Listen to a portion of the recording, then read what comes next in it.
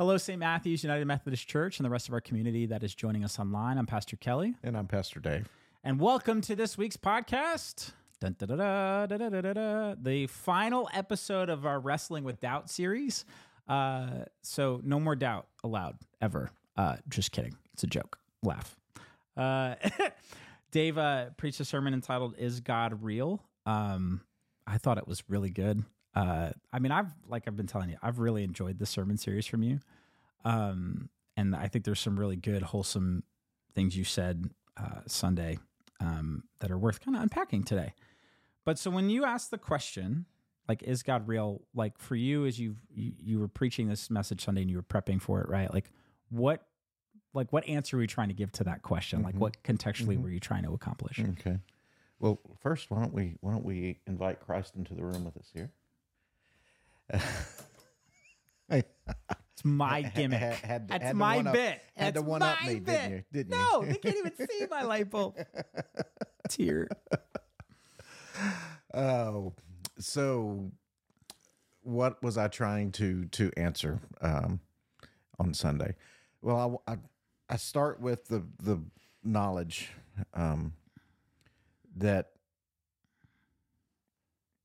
the question is, you okay?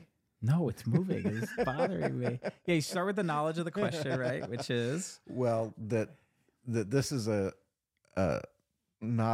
is a subjective question. mm-hmm. There's not going to be a logical kind of proof that God exists, and on the other side, there's not a logical proof that God doesn't exist. So we have to remember that we're talking about spiritual issues.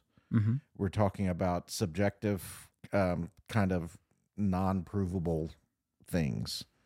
And so that's the basis for then the sermon to be laid out. Right. Really what I'm trying to do in the sermon from Sunday is give the hearers kind of enough talking points, or not talking points, but enough information that when my congregation members get asked this question, they'll have something to answer with, or they'll have a path to kind of go through and talk with whoever's talking to them about, if God is real, or does God exist, or however that gets phrased. Right. And I feel that's important. I mean, because if somebody's asking the question, is God real? And they come to a pastor, they kind of already know what answer they're going to get. And so I don't think that pastors get kind of asked that question so much because it's assumed that, we're going to say, yes, God is real. We're biased a little bit. Yes, we are. Just a little bit. We are. But I think it's much more effective as far as, spreading the good news is if, somebody has that question, they ask a neighbor, they ask a friend, they ask a coworker, and that person is able to kind of give them an answer to that. Right. And this question is really intimidating. Is God real? Is really an intimidating question to ask.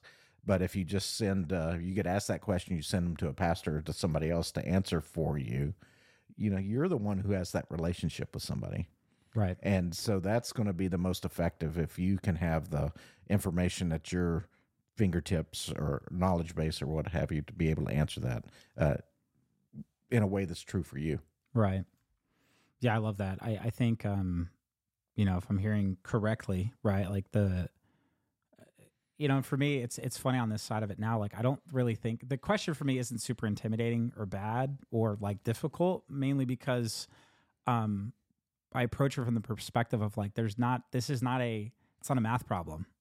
So like, there isn't like somebody asks me a question and there's like an answer that is sufficient in our cultural context, right? And I think what's so critical, right, for you who are watching and listening, what's so critical about this question is we also have to remember, I think, that this question is typically asked from the context and the cultural context in which we live.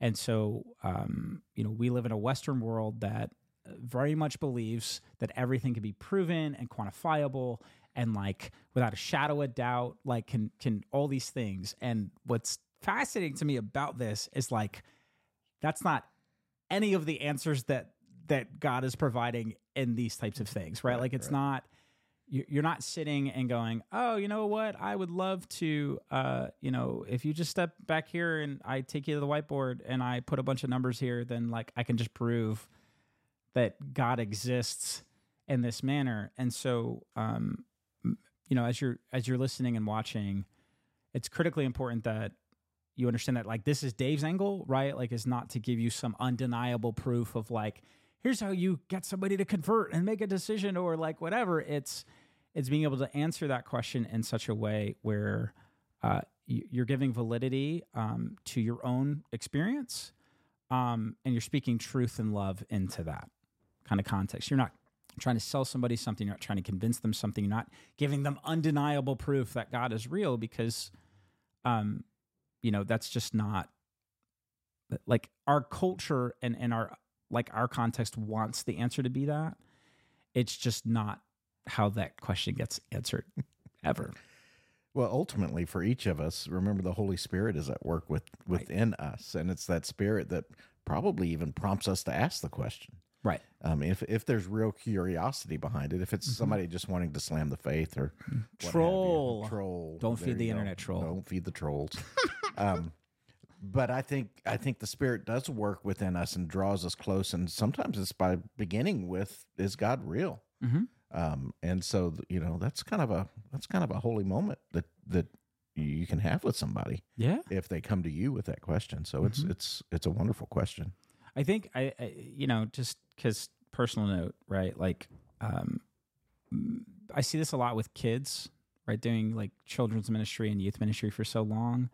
Is kids kind of go through this natural progression where at the beginning they're like, well, of course God's real because duh. And you're like, okay.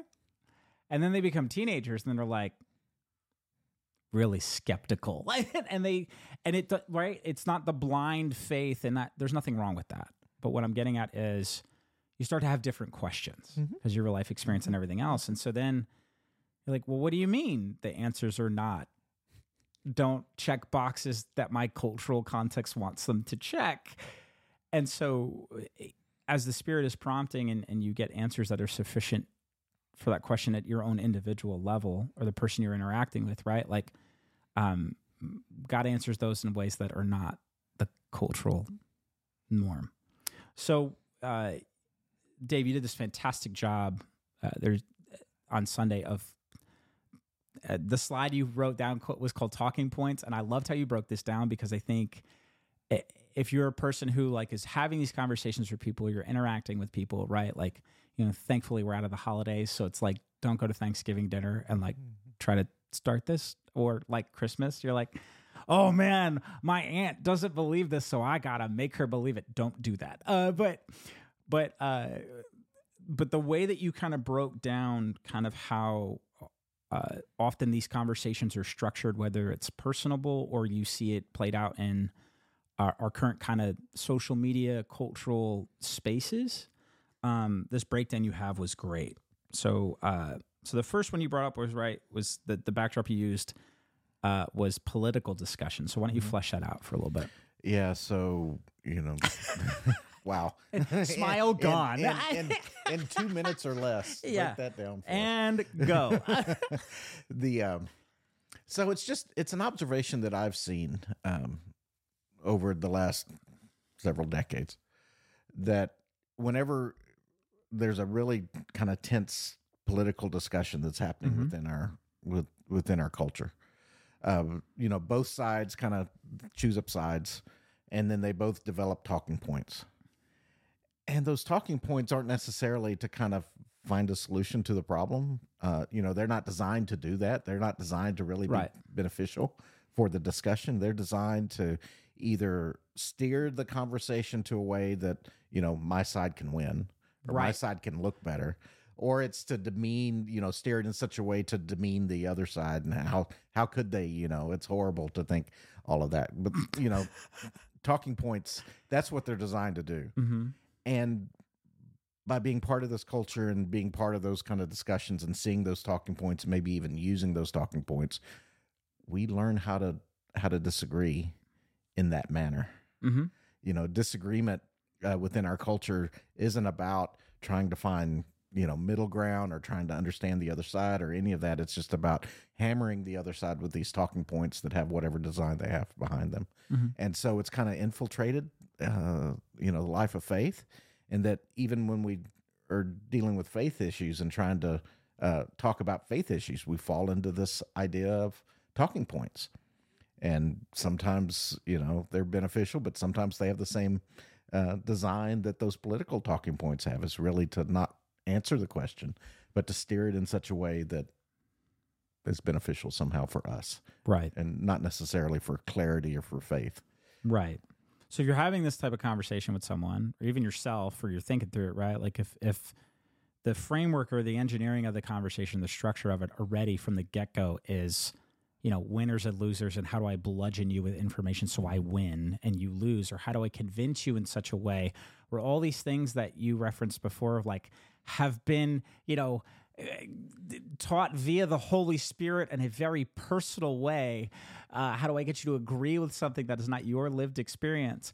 I win. That's probably not going to go well for anybody involved. Because your goal is to win a conversation and get somebody to think like you think. I think, to reference what you said before, it totally removes or does not give precedence to the work of the Holy Spirit in a human being, as God is trying to teach them, and we're trying to encourage and help that manifest and grow, not choke it, strangle it, and win. So then you kind of alluded from, you built the framework of this is somehow, or some of the ways that our culture kind of frames conversations, especially when people disagree or they have contradictory information. And then you kind of broke down discussions about God's existence. So you did empirical evidence, Bible quotes, and creation. So why don't you kind of just break those down real quick? Yeah, so those are kind of the ways that we tend to talk about, this particular faith issues, the existence of God.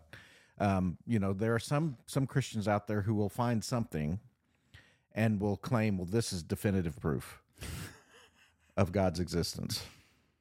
And I've never heard one of those arguments that I would say, yes, that's definitive proof. And that's kind of the goal of having definitive proof or empirical data, that it's undeniable.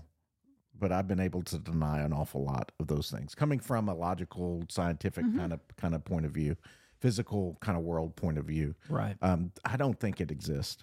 I don't think that kind of evidence exists, like I said earlier, for either the existence of God or the non-existence of God. Right.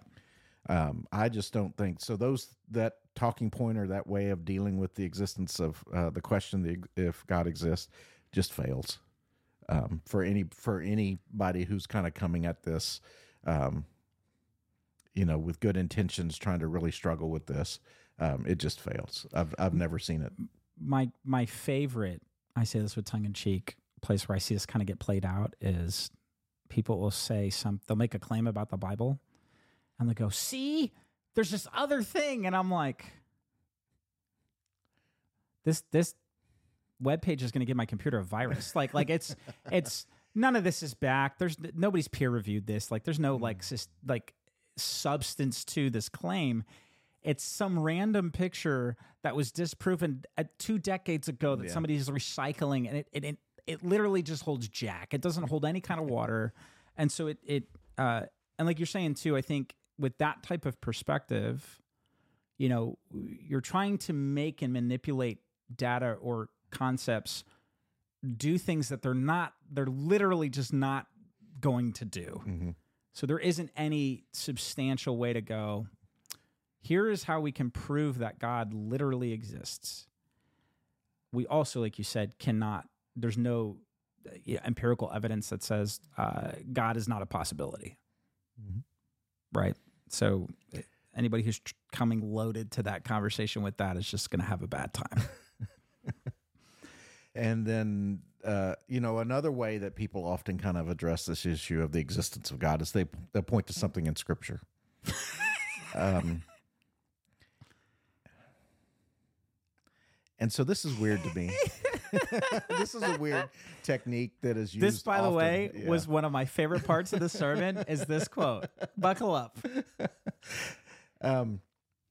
Well, I don't know what quote you're looking for. You're like, so we're saying this in the context of somebody who's asking the question, is God real? So then somebody uses a scripture quote. Right. And so it's a person probably without faith at all, and you're putting a faith-based book in front of them, or something that leads to faith, and expect them to see it as authoritative like we do, those who are within the faith. And expecting it to be authoritative, for somebody, for them, and it's just a non-starter.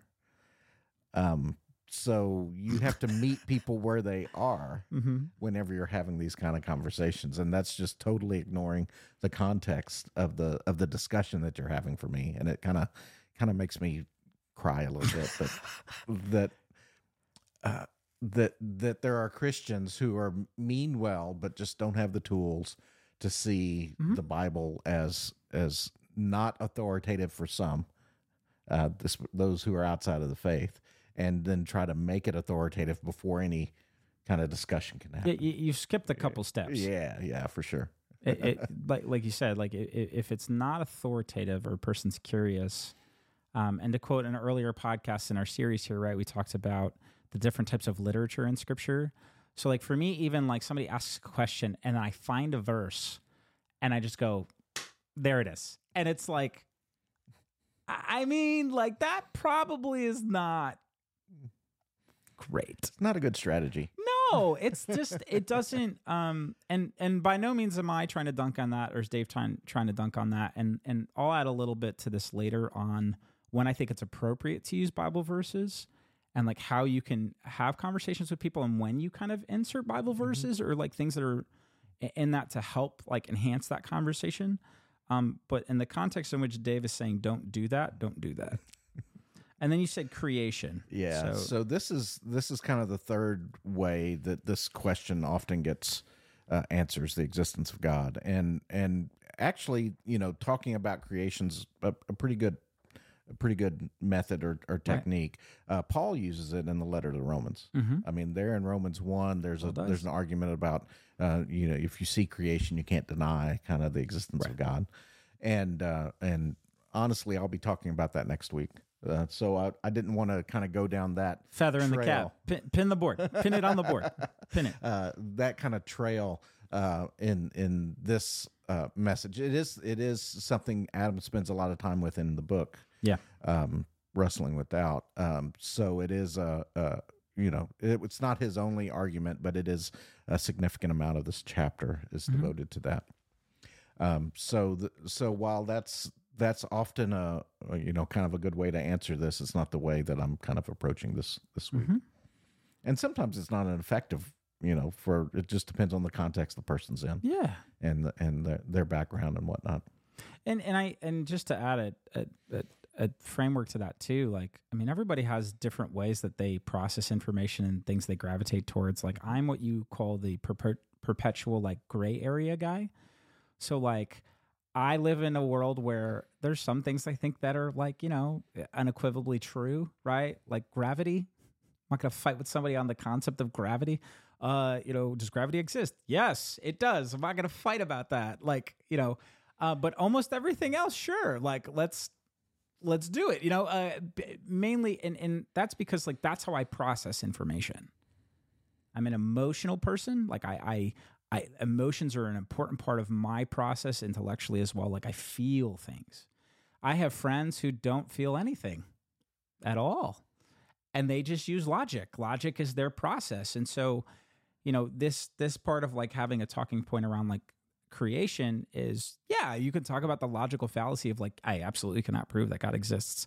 I also cannot prove that God doesn't exist. And then maybe that would be beneficial for somebody as they're interacting with information, because the possibility that God could exist is the thing that's like they're trying to explore. Fine. But in the context of our conversation, it's not like a slam dunk, like, ha, gotcha. Like, it's not, you don't use it that way. It's not a good practice.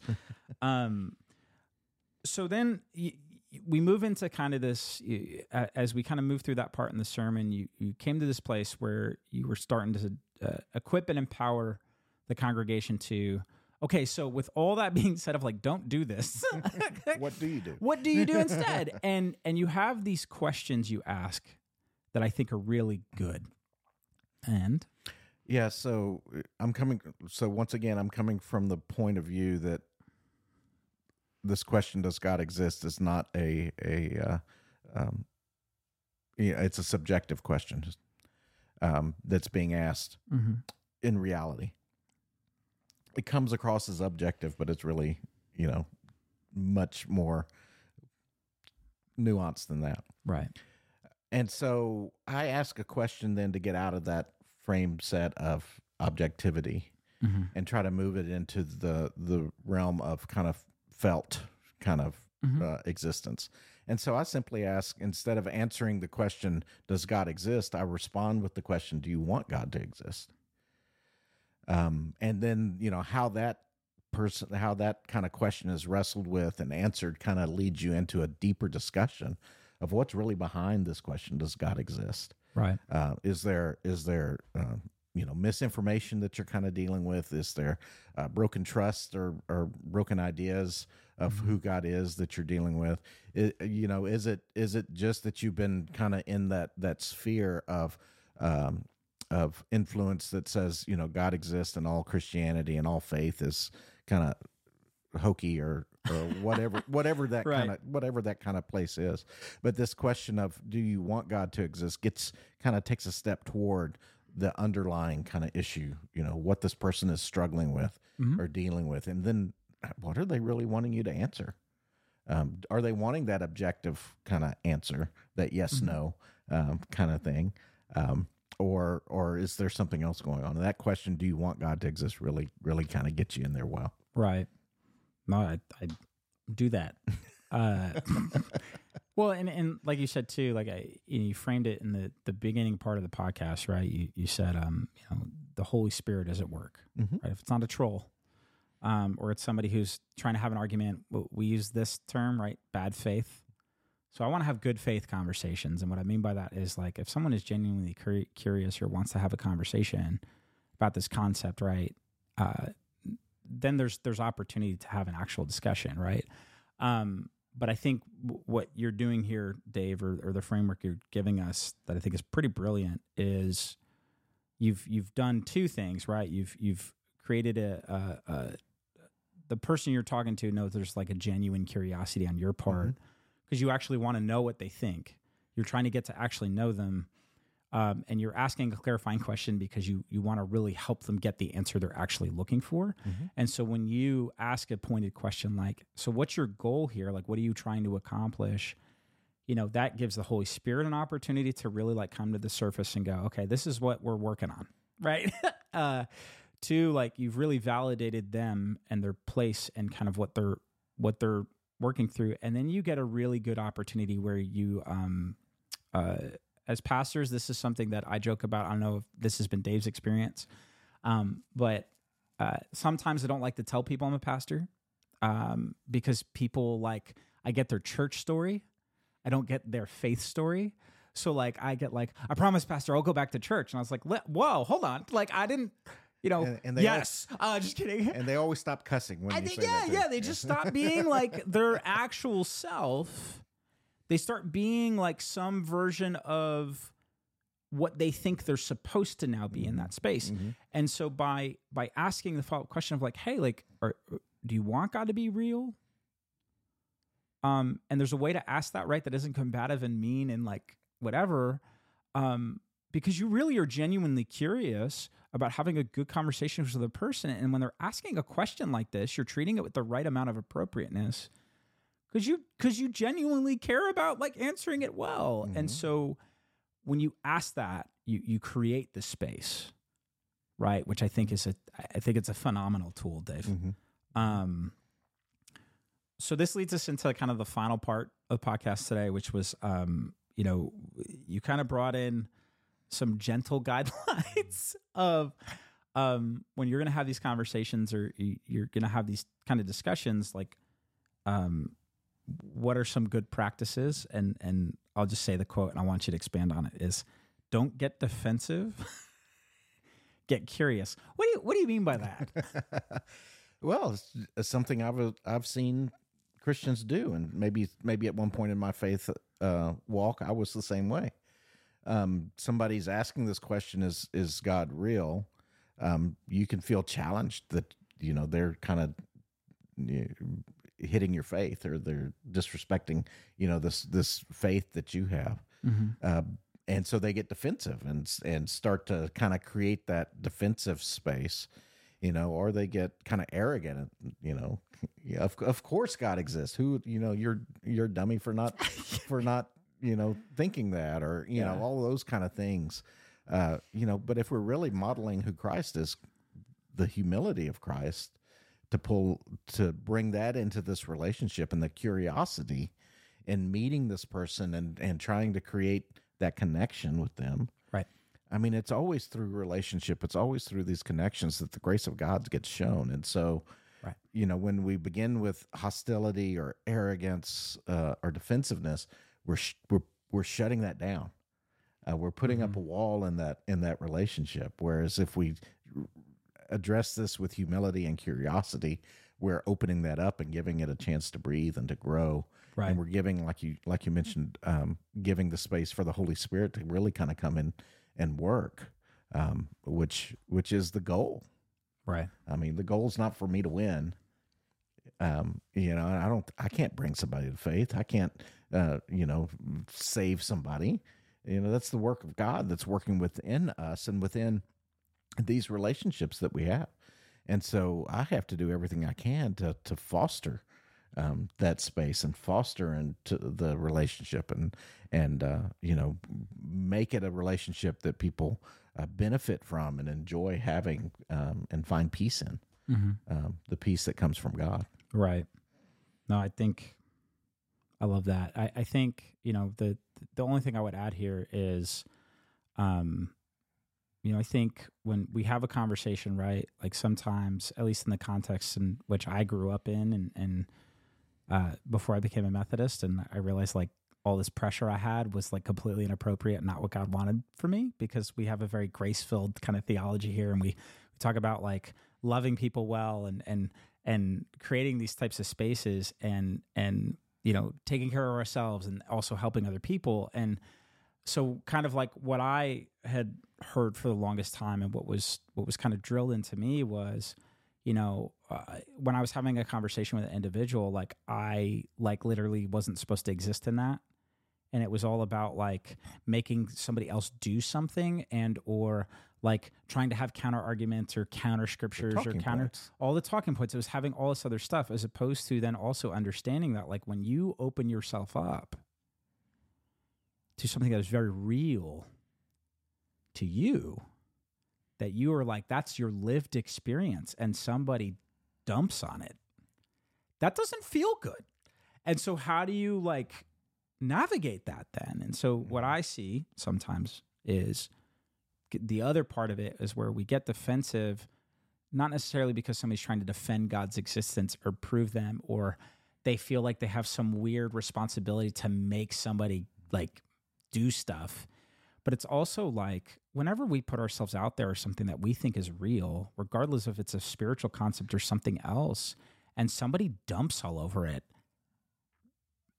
that doesn't feel good. That's not nice. Like, I don't, so like then, people sometimes we get stuck in this like thing of like, now I got to defend my point so I don't feel like I'm stupid. Or like, hey, I opened myself up to share something with you, and like, that's not nice. Like, or it doesn't make sense to the other person in the way that it makes sense to you. So then you start to go, well, did I explain it right? Did I do the right thing? Like, and there's all this other stuff that comes into it, as opposed to what Dave, I think, is kind of brilliantly modeled here, which is the Spirit is at work on that person in an individual way. And you're just helping them understand that and letting God kind of fill in the blanks there. Mm-hmm. And so my testimony or my experience or the things that are real and true for me are meant to help be helpful to help that person and like work through their own questions and get their own answers to those questions. Mm-hmm. when we kind of lean into this, which is our context, our culture, which is there's an answer for everything and everything can be explained. It's like the thing you said before about like the authoritative thing that I may have submitted to, is none of us want to be rejected. None of us want to be like told that like our opinion or our perspective isn't real or isn't valid.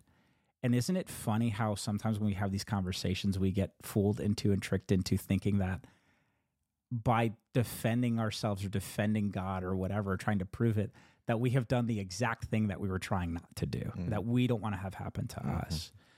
And so I think it's critically important that we understand that when we go into these conversations or we start to get defensive, sometimes that defensiveness is warranted because somebody might just be being mean. But, you know, if they ask questions that you don't have answers for, that's not because you're dumb or you're stupid or you should know better.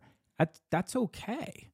And the fact that a lot of your answers are probably lived through a spiritual lens that don't have like some quantitative data that you could just point at and go, see, it's on the spreadsheet and prove it.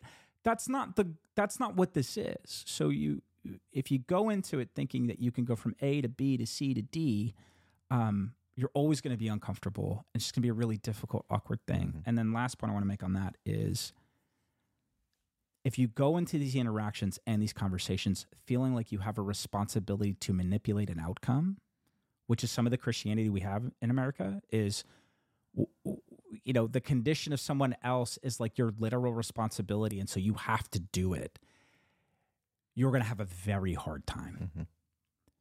That is not your bag to hold.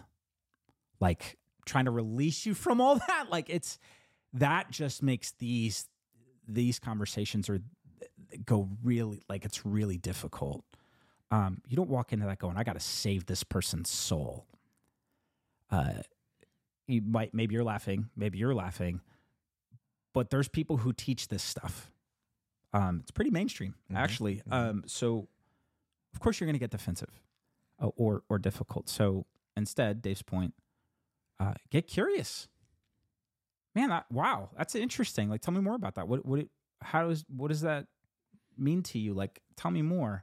And you're not being fake or false. Like, you're genuinely curious because their lived experience, of course, is going to be different than yours, which I think is awesome. And then this second point here, which is something I'm just tremendous at. If you've watched and listened to our podcast, listen. Dave, why don't you quickly expand that point, and I'll listen. Yeah, so that's a challenge for us. You know, that's why we have these talking points, so we don't have to listen to somebody else, really. You know, they immediately just kind of build a wall. And, you know, it's been said that we don't listen to understand, we listen to respond. So while somebody's talking, then we're thinking about what we're going to say instead of really listening to what they're saying. And we tend to hear then what we want to hear instead of what they're wanting to convey to us. So this issue with listening is really the key to so many misunderstandings within our world today. If we can hear where somebody's coming from, honestly coming from, and get beyond those talking points and that wall that we've built that keeps us safe, you know, that defensive wall, then we can begin to make these connections, which is really what we're talking about here. Brilliantly said. My final point here on this point here, this is just the only thing I would add is I think the question you proposed before of like, do you want God to exist? Right, or whatever way you would frame that question. You know, I think what's really important if you're a person who's like navigating these questions, you have these questions, right? Like, obviously reach out to us, come connect with us at St. Matthew's Digital Small Group, email us. We'll connect you with a bunch of other people who are also navigating things, right? Or if you're a person who's having these conversations with people, right? Like, I think first and foremost, the critically important thing is when you go into the conversation, what's the goal? And so for me, like, my experience moved from my validity or my faith or like how good of a Christian I was how many people I could get to do the thing that they were supposed to do or I perceived they were supposed to do, to now I go into those conversations or those interactions going, okay, how well am I loving this person?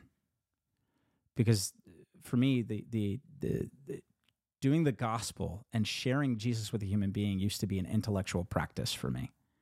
It's like, how do I explain this with words so they listen? And now it's shifted to, I'm going to ask follow-up questions because I want to validate your existence and your experience. Because for me, like representing a loving God who cares about you and is listening to you and wants to have a conversation with you and get to know you better isn't me manipulating you to get some weird end. It's because I value you as a person, because God does. And if I adopt that perspective or that practice, then like loving people like shifts from getting them to do what I want them to do to, oh, you're loved because God loves you and I want to be a good representation of that. So then you could have a conversation without the pressure of having to manipulate the outcome or to get a notch in my belt or like to do all this other stuff. And then it gets engineered towards like, man, God really loves you. How can I behave or act in this interaction where I'm validating that? Oh, we ask questions. We validate answers. We listen. You mean like having conversation? You know, like it's that simple to me. Mm-hmm.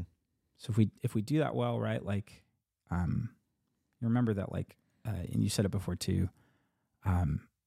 We have a lived experience that is what's really important to us, or an authority that we maybe submit to.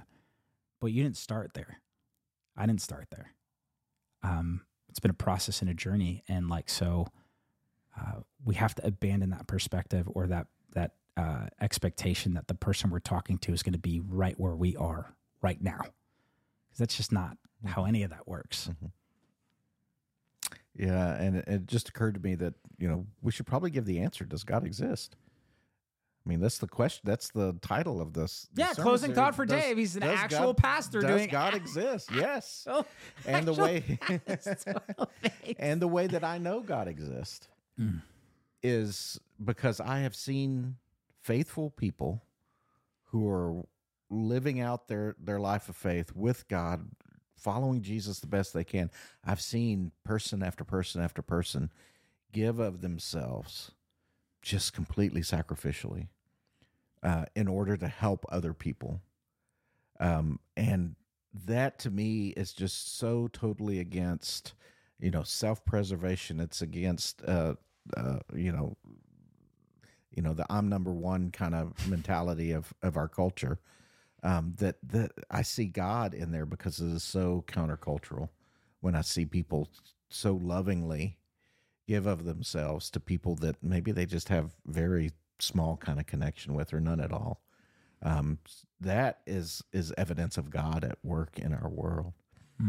Also, you know, in my own kind of life, having been called into ministry was a very kind of real walk with God in doing that, and continues to be. And the peace that I get in doing that and living the life this way, I mean, is evidence to me, is proof to me that God exists and that God is real. And that's all I need. That I'm not trying to say that's somebody else's experience or somebody else's evidence, but that is how I have gained assurance or certainty that God exists and that God is real, because of my own experience in those ways. It's not a kind of mental exercise. It's not a math problem, like you said. But it's because of my experience that I can make the claim that, yes, God is real. Whether I can convince somebody else of that, I don't know. But I can proclaim my faith. I can proclaim the grace that God has touched me with. And I can share that to the best of my ability with everybody who surrounds me, and claim that's enough. Yeah. It's Gospel 101. It's like, come meet this man who's done all these things for me. And people are like, who? And they're like, and then they meet Jesus, and it's like, oh, you know, it's your lived experience. It's your testimony. It's I know God is love because I've experienced that love. And, you know. And God becomes real through that love. 100%. 100%. But it's not a math problem. Pastor Kelly. And I'm Pastor Dave. And we'll catch you next week for different series. Title to be updated. Bye, everybody. Bye-bye.